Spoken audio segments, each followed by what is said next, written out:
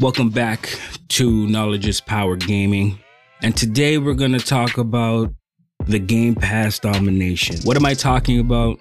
I'm talking about Microsoft, Xbox, Game Pass, and the power moves that they've been making lately.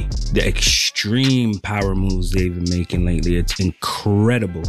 So let's take, for instance, just recently, Outriders has been released on Game Pass.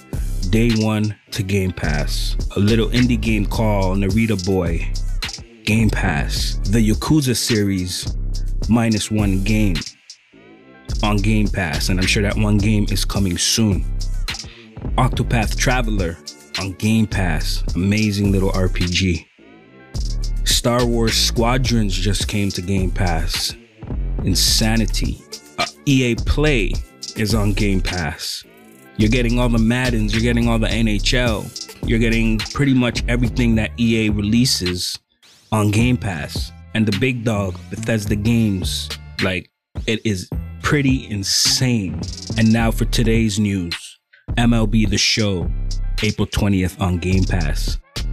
A Sony first party game going into Game Pass. That's incredible.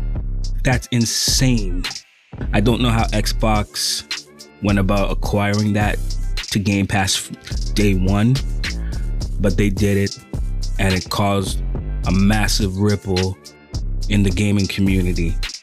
With that said, I won't be surprised going forward if you don't see every single game released going straight to Game Pass. Just like the music industry, how all albums go straight to the streaming services.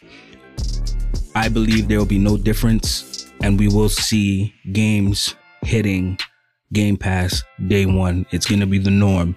I think we should just prepare for it and get used to it. With that being said, that's my 2 cents. This is Knowledge is Power Gaming, and I hope to see you on the next one. Take care.